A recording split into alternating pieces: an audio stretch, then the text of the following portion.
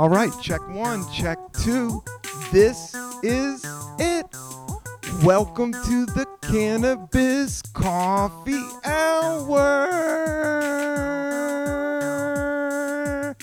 with your host, me, Rob Cantrell, coming back with an exciting episode and an exciting guest, a dope guest. This guy is one of my dear friends from stand-up days here in New York City. He's still performing stand-up, but he was the executive writer and producer of the Eric Andre show for the last 5 seasons, and he just has written a book. He's in town. He flew in from LA yesterday, and his legs are tired. And give it up for my man, Mr. Dan Curry, everybody. Hey, what's up, everybody? Here at ShapeShifter Lab, a jazz club. I'm here with Dan Curry for the Cannabis Coffee Hour. He also wrote the movie Bad Trip as well, which was a good movie. Was it? Yes. Yeah. It was #1 on Netflix. I think I ran it and loved it. Dan was on one of the original episodes. I think we're at 245, but he was very early on and deep in the pandemic. Dan was cool enough to step into the Cannabis Coffee Hour zone. Now, I did get you a coffee, Dan. Can you talk about the coffee and your coffee preference? I normally like an iced Americano. Is my typical. That's my vodka up like James Bond. Yes. It's iced Americano though. If you're going into a big meeting or you got to take your car in, gotta have if you're taking business, ice Americano. And in the afternoons, I'll even do like a naturally decaffeinated iced Americano. Ooh. But you got to do, natural, the difference between natural decaf and store-bought. Dude, decaf. This dude always hits me. He was the first dude to hit me to the AeroPress. Yeah. I don't know about, he's in LA, he's making moves. But I don't know about naturally decaffeinated, and I'm interested. Right, I'm doing kombucha, my man, on the afternoon. But kombucha on the afternoon, great. Yes. But hear this. Hear me out. Hear it out. Decaffeinated coffee that you get at a grocery store that just says decaffeinated, how they decaffeinate it is with like a chemical. And I'm being, like, I don't know the specific names of it. You can look this up. So it's a chemical extraction, and that's why it's at market the same price as regular coffee. But naturally decaffeinated is a process where they put the beans and they run cold water over it for like between 48 hours and like a week. Wash it. And it's an extensive process that draws the caffeine out. Mm-hmm. And then you have still the whole food, just no caffeine. And it's more expensive. So the corporations don't invest in that. But, mom and pop, most operations, like quality coffee operations, their decaf will be naturally decaffeinated. Straight. Yeah. You got to get it from the street. You got to get the decaf from the small business. We're here. We love small business. I'm all about small business. Yeah, decaf is small business. You got to get the right kind of decaf. You can't go big business with a decaf. You can't go. Sorry, the Maxwell House, Folgers. Yeah, they'll dump whatever in it. Oh, dude, they're they got Clorox, and they're Cloroxing that caffeine out, dude. Dude, you know what I'm into now? What are you rocking these days, Dad? Like European FDA. Like their standards are better than ours. They're like, dude, there's like tons of shit that we shouldn't be eating. Yeah. Here. Like the Skittles. Tons. I read about the Skittles a year ago, Halloween. Play to the camera in me. I know it's a little Play weird. to the camera I'm in not. you. Yeah, I know it's a little awkward. But yeah, tell me about the Skittles, my man. So the Skittles. Yeah. There's a chemical in Skittles. I wish I was more. I didn't come prepared. I'm just riffing on stuff. This is what the But this is all verifiable information. There's a chemical that gives the shine of Skittles. Yeah. The actual shine is a chemical banned in food in the European Union because they got they don't call it the FDA, but their FDA is just higher end. Yes. You know what I mean? It's Euro. It's Euro. Yeah, America will let things slide. End. Yeah, we let the shit slide. America, we let shit slide. They're not owned by corn farmers and shit, and pig subsidies, whatever. They're not owned by that. They're owned by other stuff. Like I'm sure you could do a deep dive and find that they're imperfect, but they do ban. I'm into the chemicals they ban. Yeah. I trust them more. They got a higher end. No, and you're talking to Mr. As I said on this podcast, in my heart, I'm a hippy-dippy sun child. I want to go upstate and live in a tree and grow kombucha and play my guitar. So inside of me, yes, everything, like vegetables. I want small business. I just think it's down to, and even now I'm just more about smoothies and soups. Smoothies and soups. Just in terms of getting like cheeseburgers out there and like taco. The corporation food has gotten funky and too big, so you just can't trust it.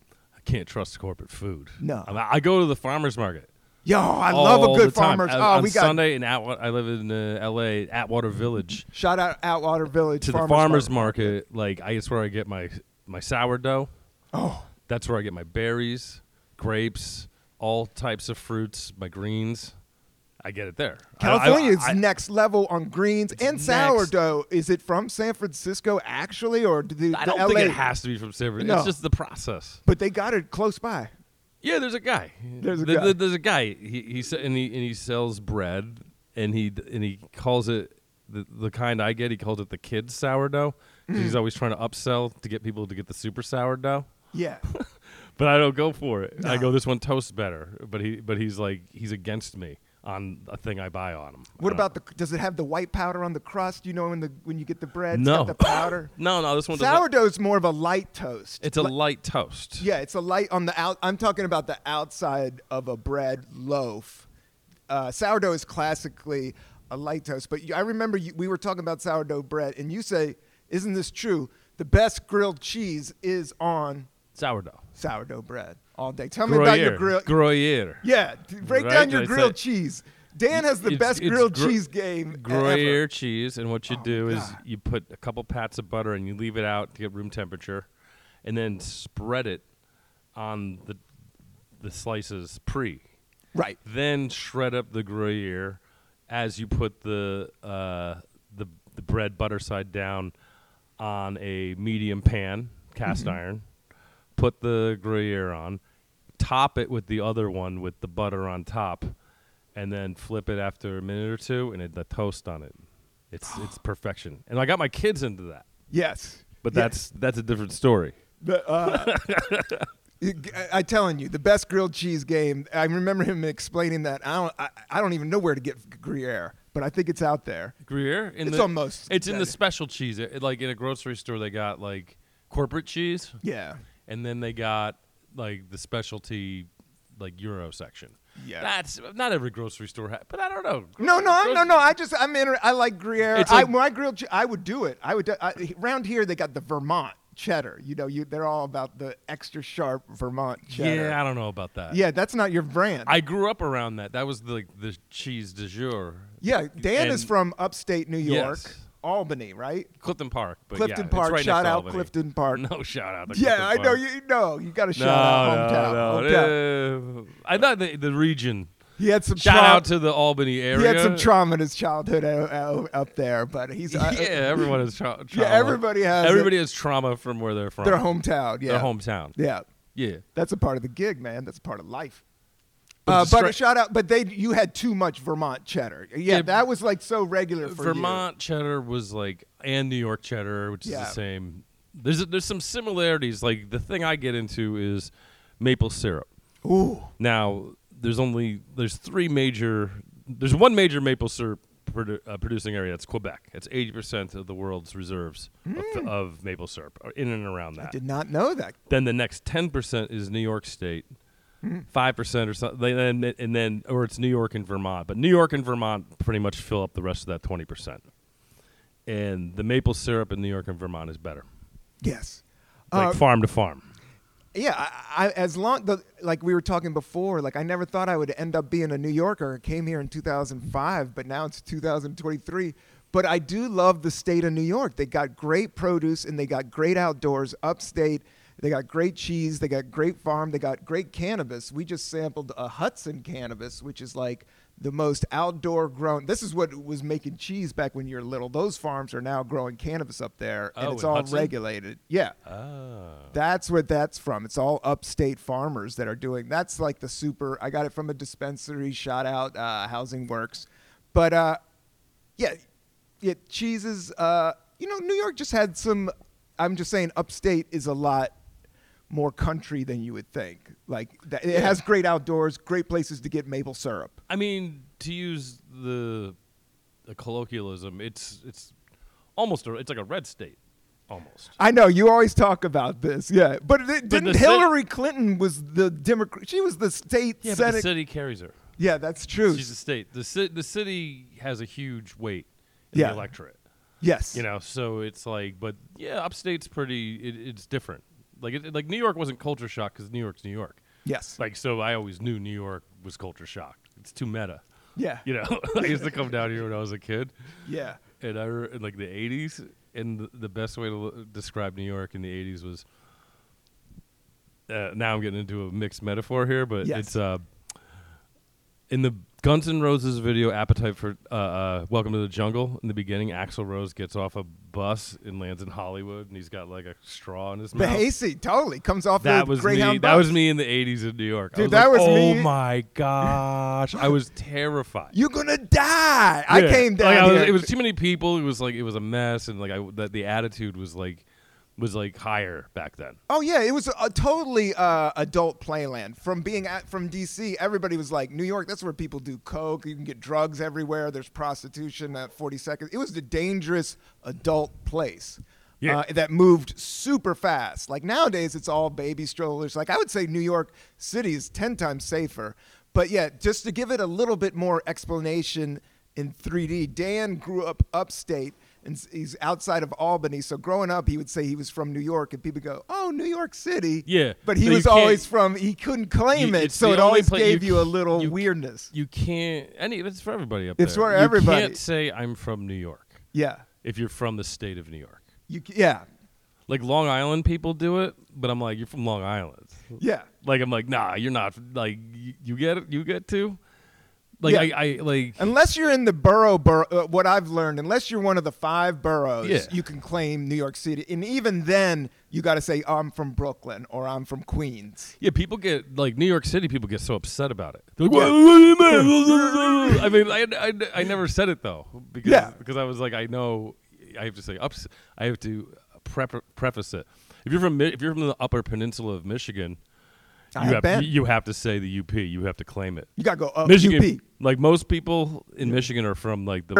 And before we get going, Dan, because you and I are such good friends, like it's almost unnatural, but this is an interview for the Cannabis Coffee Hour podcast going out to the World Wide Web and beyond. But he just released a book. It's called Dumb Ideas with Eric Andre. It's a bunch of beautiful essays we wrote about our times. Doing the Eric Andre show, you can flip through it. It's good for. I love it. It breaks down. There's all these scripts from the Eric Andre show, which is a wild. We're talking jazz. We're here at ShapeShifter's Lab, which is a jazz club, which is right up the alley of Dan Curry and Eric Andre.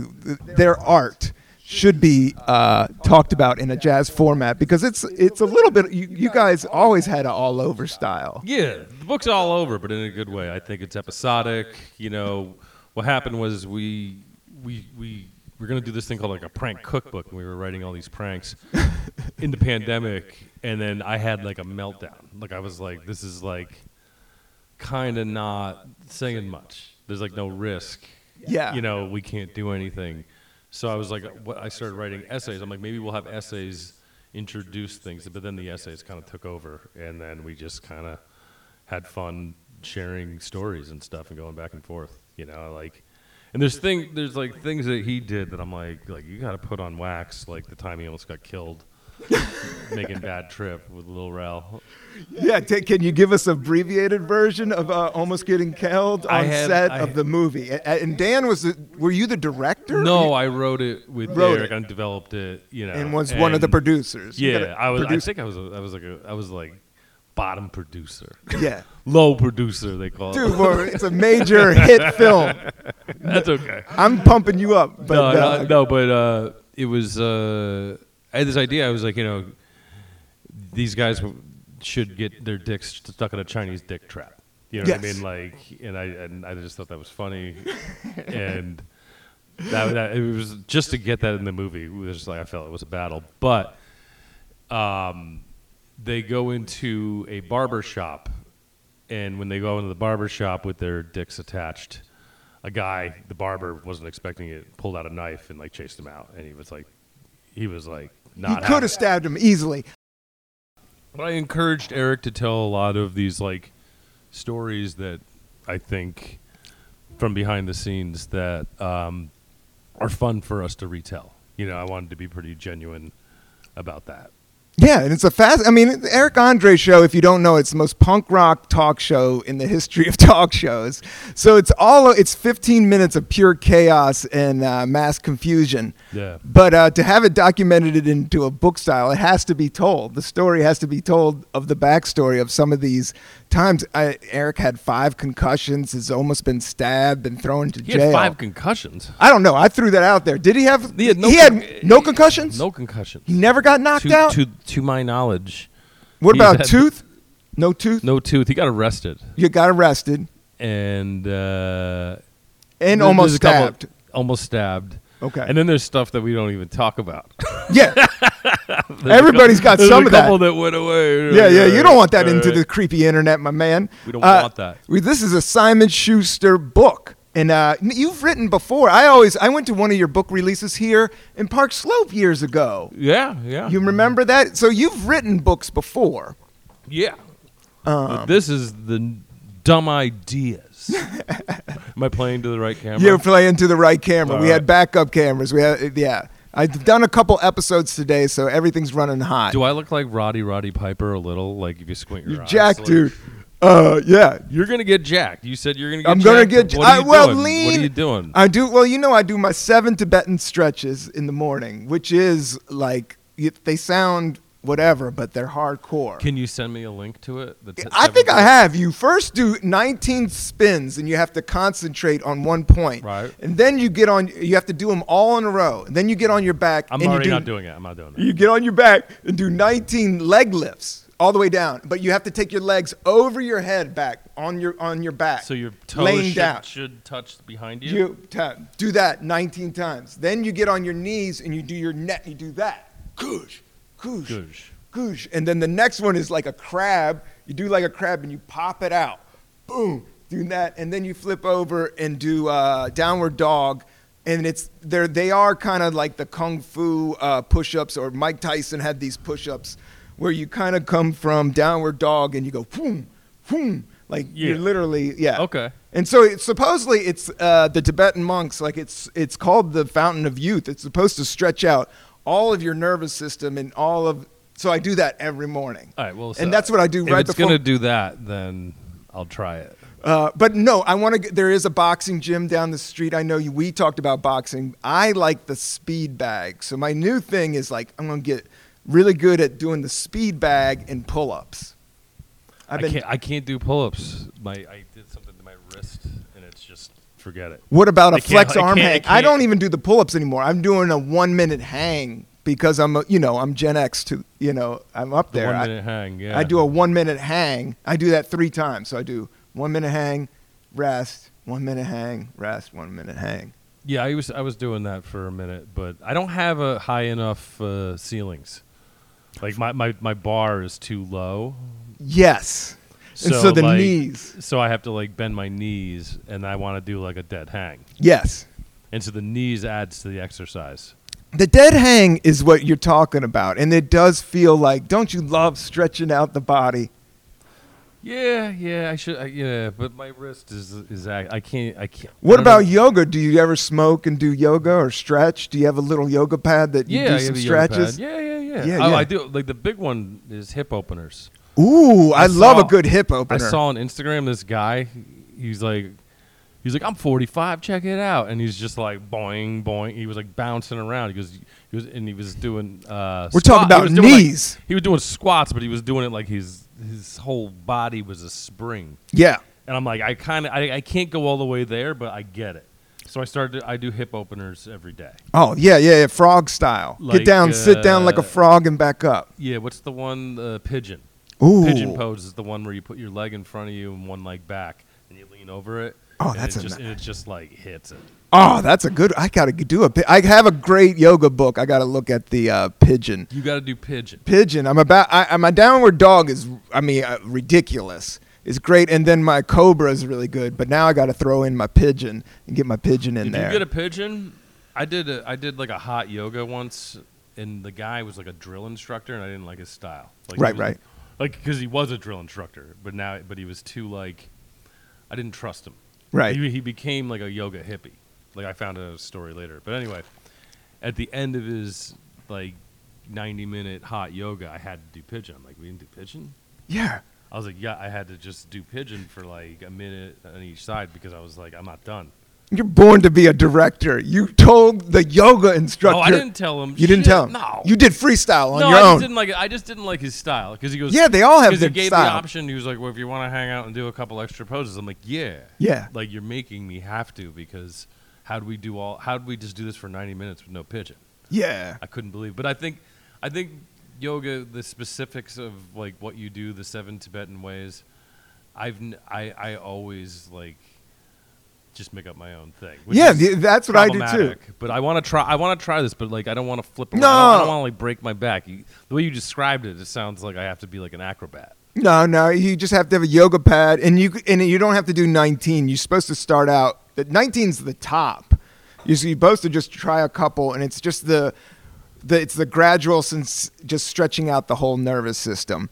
But I'll send it to you. But at the same time, I'm the same way. Like I pick up stuff and I do deep knee bends. And then I also heard that back pain is from buttocks. If you have a flat butt, you're going to get back pain. So you need to be working on So my new thing is I go get on all fours and I do the leg lift behind. And I do 10 of those. That's because I have this book that tells you everything. Like, okay, for back pain, these are the 3 things.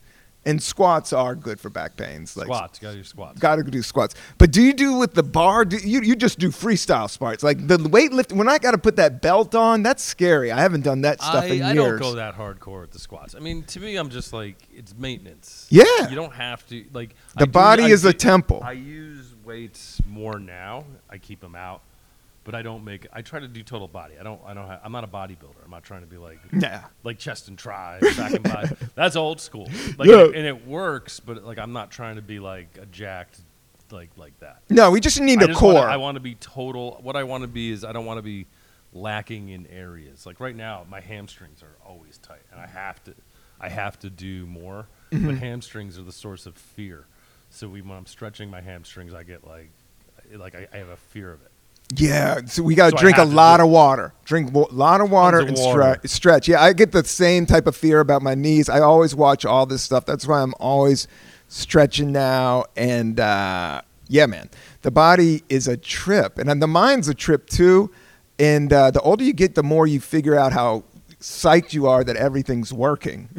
Yeah. And that's what about meditation? I know Eric Andre does meditation. I know you meditate. We worked on he had a Kraft political party that we filmed in DC. One of my favorite Kraft Punk political party, which was awesome. But you were running the show and you were meditating during that time as well. I was meditating at that time. Oh yeah, I was doing it a lot more then. But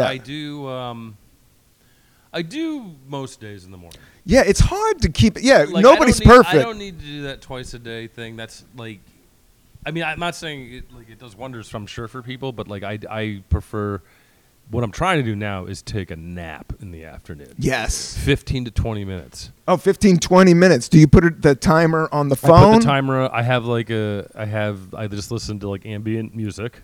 Nice. That's for like sleeping. Oh, I love that. I clear my mind. Is that the gigahertz? Like the 4, there's a certain tone that's supposed to. Like, I mean, all that stuff's great. Whatever. I like experimenter. But to me, I just like spa for sleeping. Yeah.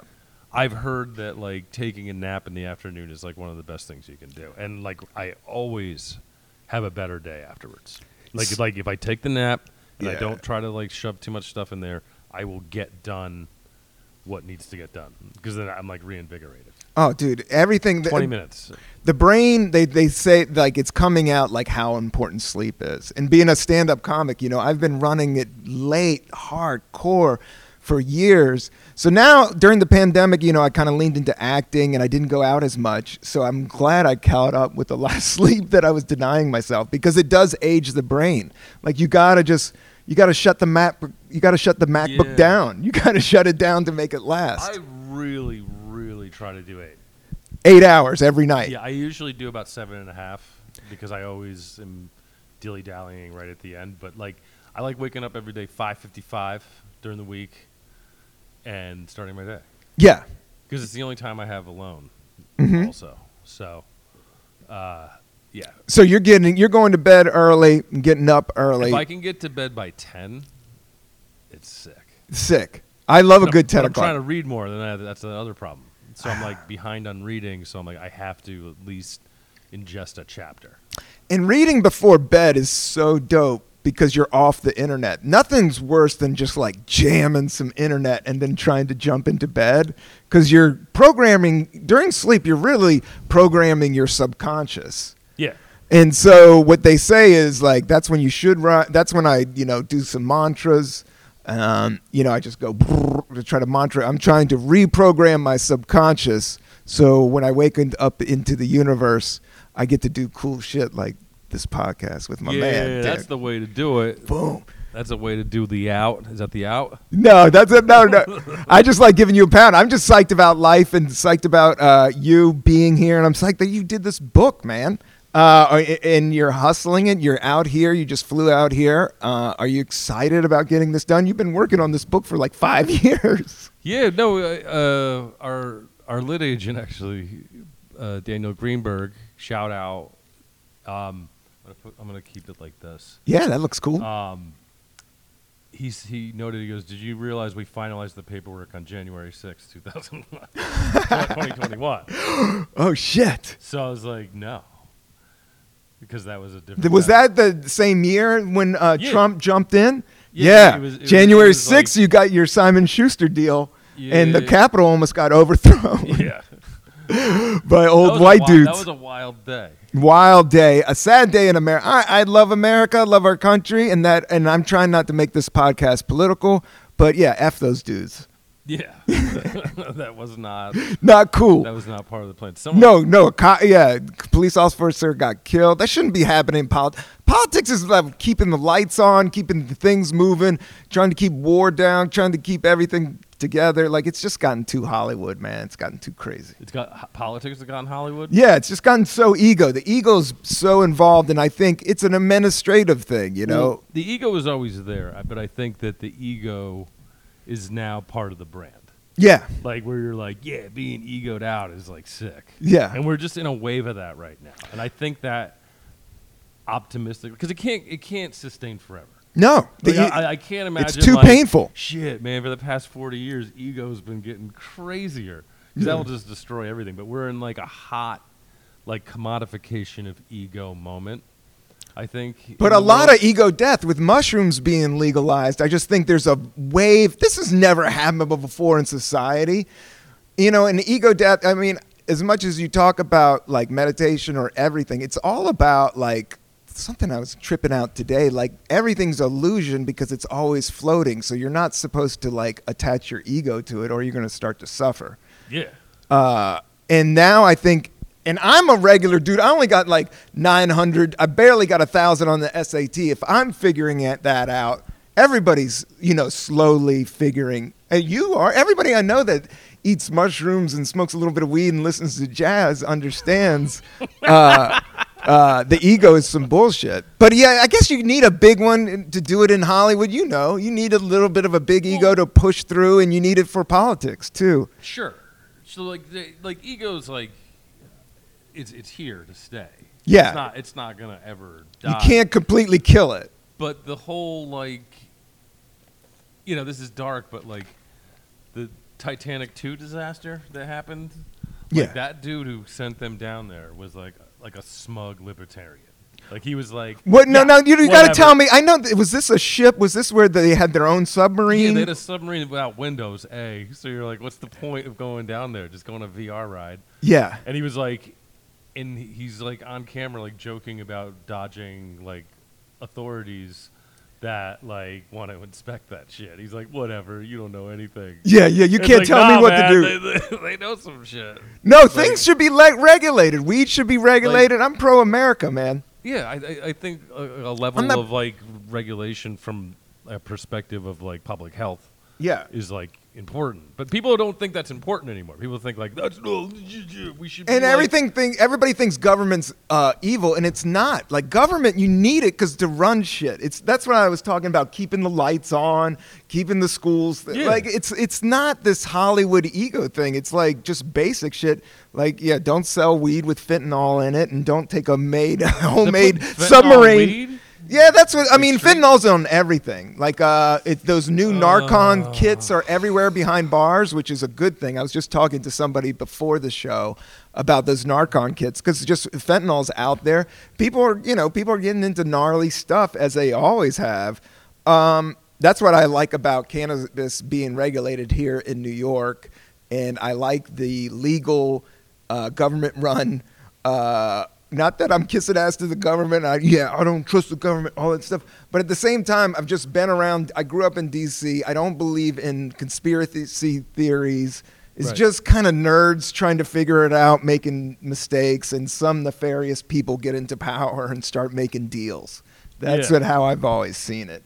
So I think, you just need shit regulated. I think is what I was talking about, the submarine. You do need some regulations. Yeah, I believe in regulation. I don't fetishize the government either. I'm not like, the government's going to solve all my problems. Same thing with the church. I genuinely don't believe that. Yeah. Like, they're not going to solve all my problems. And you shouldn't think they are, no. I don't want to be paying some venture capitalist to walk down a road. That's what, we privatize everything. We're going to be paying out of it. Paying for water is bumming me out. I don't trust tap water in these weird towns, and I'm always looking for spring water. That bums me out. Yeah, the paying for water? Paying for water. But you have to do it these days because it wasn't regulated well enough, and it's not being – and I don't know. Now we're starting to talk about super capitalism. What's super capitalism? Controlling water and being able to sell something as natural. It's like bottling air. It's like that's when it starts to get a little tricky, Yeah. Well, but I do believe in capitalism, and I do believe in competition, Sure. And art is definitely I'm looking forward to a Star Trek future. Me too. That's how Star Trek was. I mean, I'm sure their system was for mutual benefit. They changed humanity after some huge war. Wow. That's what happened. Nice. And then there was and then they became kind of space hippies. They had weapons and shit. But on their planet, they figured everything out, and then they were like, yo, let's get in the car and check some shit out. Right. We're bringing Spock. We're bringing our smartest dude with us. We got Captain Kirk. They were literally sailing a ship into how America kind of got discovered. Because there's always something, man. That's why you got to be respectful and nice. But they're not trying to. I mean, maybe they're not trying. I mean, they were accused in the show of being not the original show. But they weren't colonizing. I know where you're going. They weren't I know where you're going. They were like, no, you got to leave that one alone. Yeah, they were just checking shit out. They had rules. It's then you introduce yourself. Yes.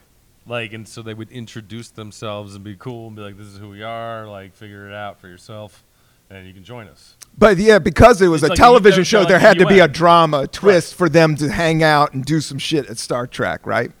Yeah. You got a great sci-fi mind. Are you right? Have you written a sci-fi movie? No, I have. You read Dune? Have you watched Dune? Dune's hard. I know that is. I'm not at that level. It's a hard. But it's so. The prose is so not exciting to me. J.R. Tolkien has prose. Yeah. As much but I like The Hobbit better than the other ones. It's lyrics. There's too many elf songs. I was like, there's another elf song, and I couldn't understand what they were talking about. Yeah. I'm like, is this important information? I'm reading it again. What is this elf song about? Am I just supposed to blow by it? Yeah. So I couldn't visualize the more popular trilogy, but The Hobbit was sick. Dude, The Hobbit's, that's where my mind was going. The Hobbit is sick because it's just all these tribes are getting together and then we're taking on this dragon. Isn't that what happens? Yeah. And then they get the gold because he hits the right little part of the dragon, right? Right. And Bilbo Baggins, what did he shoot? Did he have an arrow or did he do a slingshot? He had the invisible ring. But how did he kill a dragon? That ring is the later thing. How did he kill a dragon with the ring? I think he He didn't kill him with the ring, but he had the invisibility ring. Oh, yeah, to go into the lair. But that ring ended up being the most important ring ever. I know. That's what Gollum wanted it. Yeah. Was Gollum in the Hobbit? Gollum was in the Hobbit for a second, wasn't he? I had the Hobbit. Yeah. I had the album, and I watched the movie. Great animation. Gollum tricks him out of his ring. Yes, that's what it was. Then has the ring, and so Gollum just disappears. Yes, he's out. But and then he comes back in Lord of the Rings. Yeah. Really, the Two Towers. Two Towers. Yeah. Too many elf songs though. That was like I got in an argument with a guy in college over that. I'm like, it was before the movies. Yeah. And I was like, too many elf songs. He's like, well, you don't like elf songs. I love Vonnegut, Kurt Vonnegut. That was like the sci-fi I loved because he's like incredibly funny. Yes. And nobody could do that. No one else like in sci-fi had the concept and the prose like Vonnegut. I know. And that's like by a mile. Wow. Kurt Vonnegut, I always thought he also did non-sci-fi, right? Or was everything's in the future? He had a couple books of essays. Yeah, that's what I remember. He didn't have any fiction, to my knowledge, he did not have any fiction that wasn't sci-fi. But he also was like a brilliant essayist. Right. And that was like different. But he had a good, can you hear me? Yeah, I got it better now. He had a good just philosophy on writing, which is like simplicity. What was it? Yeah, tell me what you got out of it, because I like hearing about writing, and I love writing books, and I'm writing a script right now, actually about a jazz musician. So what about writing? I don't know if this what you got from, what was the tip from Vonnegut? Like, what was, he's doing just that shit? Just don't abandon pretense. Okay. Like, yes. And like you don't have to be overly wordy. You know, be as simple, like try to be as minimalist as possible.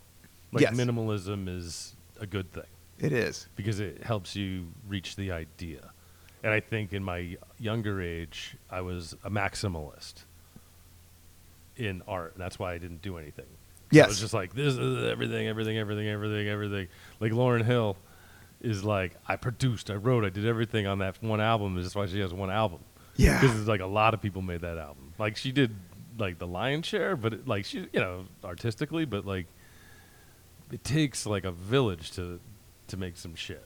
Yeah, like totally. when you're a maximalist, but when you're a minimalist, you can do it yourself. Yeah, it's like whether you play in a band or you're acoustic guitarists can make it funky. Just like this podcast, but I'm having trouble being a minimalist. Yeah. My camera overheated on Dan. We're shooting this on my phone, but it looks nice.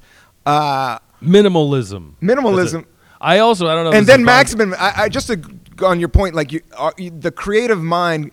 If you're a hyperactive kid with a super creative mind, it's hard to grasp getting the task done because it starts to go, wow, it starts to. Yeah. But Kurt is teaching you. Vonnegut is teaching you, hey, just slow down and let's go from sentence to sentence. And that's what I'm learning with being mindful as well. Like, yeah, is like whenever I'm feeling anxiety and bummed out and then I'm like, oh, what am I doing right now? I'm perfectly safe. I'm perfectly fine. Yeah. Some other shit will work out, I guess the minimalism is just being right now. But that's what I always found tricky was with stand-up, like and being creative, like part of it is getting the mind to run. Yeah. No, I know. Like thinking really big and trying the puzzle is great. Like I have things I'm actually working on, and then I have things that I'm like kicking around in my brain because I don't know if it's too big. Yeah. And if it's right. And if I want to commit to it. That's also a thing. Before I start something, it's just like, I like this idea. I like it. Do I want to commit to it? Do I want to go all in? I want to go all in. Like you and Eric went all in on your television show and all in on your book. And yeah, in order to make something, after a while, if you've been around art or creative stuff, like you understand, even if it's the littlest little movie or, social media thing, you got to focus and you got to go all in sometimes if you want to make it tight. Yeah, I'm jealous of people who are like prolific. You know, Yeah. I wish I was more prolific, and I'm trying to be, and that's sort of like, it's like get these Same. things done. I just have like, just. I've been doing stand-up 20 years. I've only released 2 stand-up albums, you know. Yeah. Like one every 10 years it has been, you know, because I get my head around it. But now everybody's doing a special every 6 months, every 3 months. And you see it, I don't know, there, you know, I'm a different, you know, everybody works in different ways, and comparing people does steal the joy. But yeah, being part of the process is like, you want to be more prolific, but you just don't want, but then there comes a point being prolific, or you're just running your mouth, or you're just doing shoddy bullshit. You know what I'm saying? To me, it's just using my time better. And Yes. I'm getting better at it. But it's time management, where I'm just like, I want to do this thing, but I still have to finish this other thing. Yeah. So things get, you know, pushed. But I mean, I have like a script I'm working on with somebody, you know, Yamanika. Yeah. She's great. She's great. She's hilarious. We have something that's like, You hit me to it. I want to. I'm not going to hit you up. We're close to getting it to like a workable play. We get it. It's done, but it's like there's things in the middle that I need to be just ironed out. But that's another thing. I want to get that out. I Yeah. want like, and then I can't do anything until at least that's out. Yes. Because I'm just like, that has to be not even out, like, but just, are we going to do this or not? Yes. Please. And it takes a script. And that takes, well, yeah, we have I'm writing I like write an outline now before a script, because I find that it's a process, but it's when I write the jokes as I go, what happens is I get trapped by jokes. Yep. And then like the logic of the story has to come first. Always. Like I always like have to know where I'm ending, and like so I know where I begin, know where I end, put up the architecture, and then write the jokes. Because then the jokes are you know your constraints. Yes. Like you can't just go out because it doesn't. Because then you're just like you don't know where it's going. You don't know where it's going, so you end up being random searching for things, and that's why that's like the secret of every script I never finished. Was I was just trying to like start and finish. Yeah, that's I was just like, I'm just gonna figure it out as I go, and it's like none of that shit. I learned how to write dialogue doing that, which is a good skill. It is a good skill, but I didn't learn how to like write a script. You know? They say in Hollywood, like, everybody that's trying to everybody's got a half-written script. Like it's just a part of it. But the key to writing a script is finishing it. But what you're saying, I love the bookend. That's what I say about this podcast. Like, I like to get some B-roll. You got to bookend your project with, you know, where to encapsulate It's almost like a cliche, like the writer, the mystery writer who doesn't know how he's going to finish his novel. Yeah. It's like, why'd you write it? Yeah. You know, you don't know where you're going. Why am I listening you're to you? You're fucking meandering your way here. It's just like, you got to know what you want to say. I think you have to know what you want to say at the end. So it's like, I would write the beginning and then the end. I always, when I do write, when I write a script, I write Act 1 first, then Act 3, then Act 2. Nice. There's a tip. Because the 1 and 3...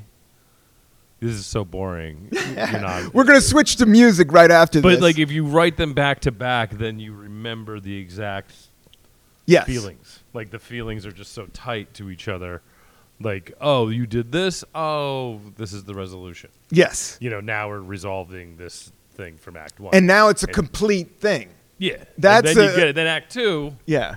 You're just on your way there. It's like the graffiti artist. When you go out, you got to do the bubble letters first, right, and then you do the fill-in. And that's when you get your other paint and you buff it out. Yeah. That's your Act 2. Your Act 1 and your Act 3 is, you know, the complete piece. Yeah. Then you go Act 2, you and then maybe sometimes you got to change things on the fly. You ever see The Warriors? Yeah. It's so clear. But their graffiti's not as good as Beat Street. You know when the guy gets thrown into the train? Yeah. Did you notice that in the movie he's the main character until then? Then they just drop him and they pick up another guy? Yeah. Because that dude wasn't supposed to die there. He was supposed to be the guy at the end. And he didn't get along with the director. He was on this podcast. Thomas Waits. Thomas G. Waits. Did he tell you this story? Yeah, he told me this story, and he's also in The Thing. He plays Windows. Oh. He's that guy. Yeah, and he told me, and he was a young guy, and he saw me open for W. Kamau Bell, and we became friends. And then during the pandemic, I did a Zoom. That's wild that you brought up the one warrior that I know, and he's like a New York City actor. And he had an acting class. He had me MC at their graduation. Great guy. But yeah, he went in and he was cocky. He said he got this big movie and he was young and he was fighting with the director and said, the movie's, this thing is weird. There's too much violence. What's up with all this violence? And now he says, as an older man, he was like, dude, I should have just shut my mouth and because that movie ended up being a classic. He made up with the director. But yeah, he did get just thrown off into the train. They don't even talk about it. No. Who care? His name is Fox, and yeah, he dies. But he's the main character. Yeah, in the beginning, he was supposed to be the whole. Yeah, that he got the Al Pacino role. I think like Pacino, like everybody was up for that role. That was like back in the day in the 70s. It was like major motion pictures. They'd had like 10 on the docket, and so Warriors was one of them. Yeah. So if you were an actor that got that, you were in the dance. The actor who goes, the Warriors did it. He's the best. The best. I mean, he's in hip hop. He steals the scenes. Yeah. He stole that scene, and he's in Predator. He's also in Commando. Yeah, no, that's what I mean. Commando, not Predator. He's like a coked up, like low level dude. He's like one of the first kills. How he gets killed. They throw a pipe at him, right? And he gets stuck, and the steam comes out of the pipe. No, that's a different dude. That was like a Jack dude. Oh, that was a different dude. I remember he gets thrown off. Goes, hey, Decker. He has a name. He goes, let off some steam. Yeah. Oh. No, he's like the jacked. Oh, he was the jacked. He's like the jacked. But the Warriors dude gets thrown off a cliff, right? He gets. He's like, "What are you gonna do? Throw me off a cliff?" He's like, "No, the car will do it." I can't remember what happens, but he kills him, and he's like a coked up dude. Yeah, he's like, yeah, coked up. He was like the broker who arranged, like he had something to do with Alyssa Milano's disappearance. Yeah. You could just tell this guy's sleazy as they get, and it was the '80s coked up. And he just played that. He just played a great. We were talking about character actors with John Hodgman, and yeah, he was like one of those character actors that popped up, and you didn't know his name, but you knew his face and you knew his voice just as much as you knew De Niro. Oh yeah, that guy's. But it's the two things he's in, right? Two things he in, and then the other guy, he just passed. I did a show with him, but he was in Fast Times at Ridgemont High, and he goes, he delivers. Damone? No, he delivers the pizza. He goes, Judge Reinhold? Judge Wright, but it's another guy. He's only in 2 scenes, and but he passed actually. But he was a character actor. But it's like your pizzas. He plays the pizza delivery guy that comes into the classroom with Spicoli, and he's like knocks on it, and he but he does it so well that you remember it. At least I remember it. I'm just not great with names and stuff like that. That was the first teenage movie of the '80s, and you know what the last one is? What? Heathers. After yes. Heathers, it fell off because Heathers ended the genre for a while, for 10 years. Yeah, and it was Heathers had an edge because it was about a group of girls that killed people. Yeah. No, one girl. One girl killed. One girl was, and she killed all her mean friends, like the popular girls. Yeah. Yeah, it was a motif on like the popular kids and the non-popular kids. Yeah. But I mean, Fast Times at Ridgemont High, that's definitely one of my favorite films of all time. I like how it's shot, and it's in California. Doug Benson is in a scene. Do you know that in Fast Times? Yeah.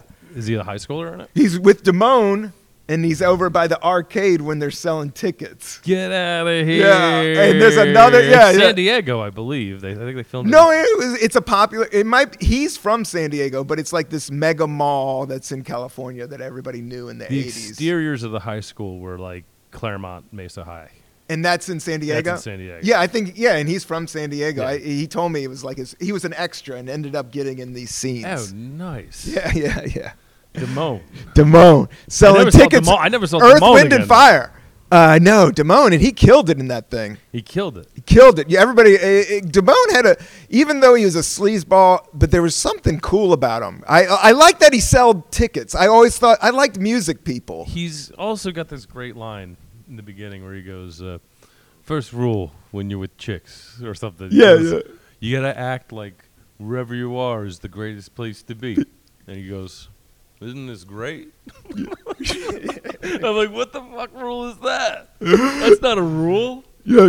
That rule doesn't even make sense. No. It's like no matter where you are, you gotta act like it's great. Yeah. It's like, no, what do you, I don't get that. I don't know. I agree with him. You got to be positive. He's just saying, He's saying being positive and being like, this is the place to be. Damone had some, as sleazy as he was, and he stole his guy's girl, but he had some knowledge. And I believe, if you're with somebody and you're like, yo, isn't this, Burger King cool? Act like it's, but it is false. I do understand that. But I always like that he sang Cheap Trick. He's like, Mama's all right. Your daddy's all, he's trying to sell the tickets. All right with me. Surrender. Did he sell Van Halen tickets? And Van Halen was going by the arcade. Halen. Yeah. I think about Van Halen. What about live music? Oh, go ahead. Tell me about Van Halen. Because I follow. I love Van Halen. Early Van Halen. I follow Sammy Hagar on. He can't stop being famous. No, I know exactly what you're talking about. Yeah. He does he's on every hotel show, television show. Punk band Minutemen didn't like him, but they're fine with him. But I mean, those are California punks. Double Nickels on the Dime is about making fun of the song "I Can't Drive 55." The Red Rocker. It was a response. Yes, like a double punk album. But I like him, and I realized that David Lee Roth ain't talking about love. No. But Sammy Hagar, always talking about love. That was the big difference between the two. And I like that was in the Howard Stern interview. Is that? Yeah, he talked about this. David Lee Roth was like, the difference between us is I ain't talking about love. And Jump was actually telling the guy to kill himself. It really jump. Go ahead, jump. Go ahead, do it. I don't care. Jump. Yeah, jump. I love it. Yeah, so it's more about in the 80s. There was a turn for the coldness, and sometimes in the Buddhist philosophy, you gotta let people do what they do, and if they're gonna do something stupid, let them do something stupid. Yeah. But Sammy Hagar wanted you to fall in love. Yeah, 51. But there was one Sammy Hagar that I really liked. I think Pound Cake might have. It was something I do like a good cheesy guitar riff. What are your favorite guitar riffs? You did send me Minuteman, but in terms favorite guitar riffs, is it solos or rhythm? Rhythm, just something that you're like the classic Fugazi. Oh, that's good. That's a bass line. That's a bass line. Yeah, but I'm just trying to tap into your mind a little bit. What sticks to your jam? Wow. I could answer this a million different ways. Yeah. Depending on what just popped into my mind. What's the most natural way without any filter? Give me a genre. I know genre. What's in there? What's in what? Right now. In my head? In what riff? All right. The riff that came into my head right when you said that was the Crosstown Traffic kazoo guitar. Ooh. What is that? Crosstown Traffic. Goes, that's Hendrix, right?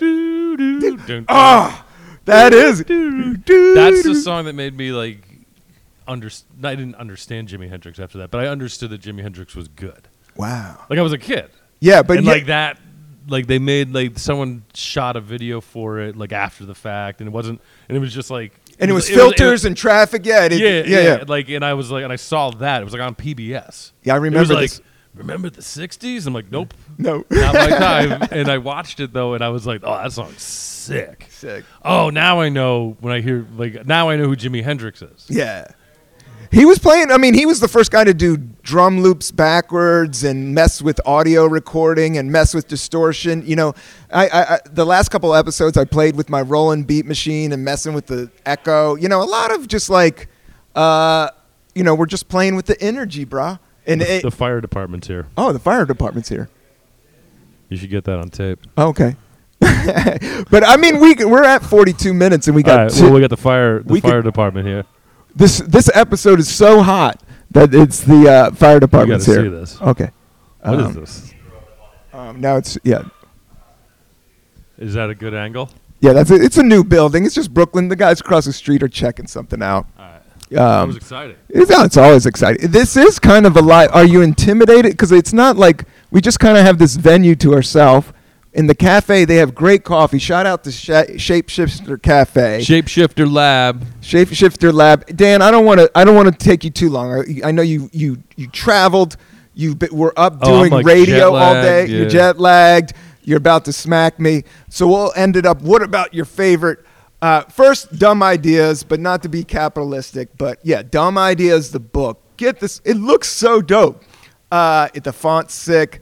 I promise you it's funny. Everybody I hit Bad Trip movie to, and I'm talking like my older brother, the most mainstream cats that didn't know anything about it, loved it. These guys are I love being these guys' friends, but no, these guys both inspire me art and comedy wise. Check out Dumb Ideas. Thank you. Thank you for having me on. What's your favorite punk rock riff?